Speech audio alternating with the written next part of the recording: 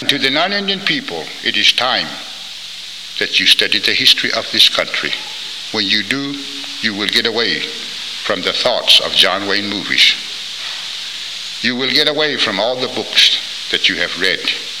You will truly understand what the native people are doing. You will understand their problems.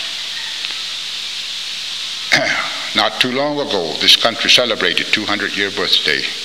In 200 years' time, Indians and non-Indians, if they understood these natural laws, they should be looking at each other as brothers and sisters. But this is not happening.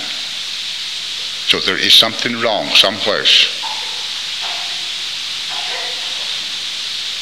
We have to think about this. We have to see the reasons behind all the actions that you have heard about or have read about.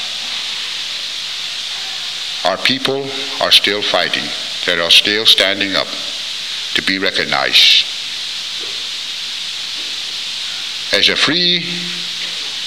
freedom-loving person, every citizen of the United States should stop and recognize these problems.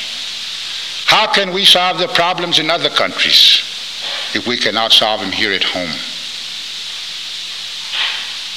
We must understand that we are all human beings. It is important to be human beings. It's important to act like one. But if you can't act like one, you might as well not be one.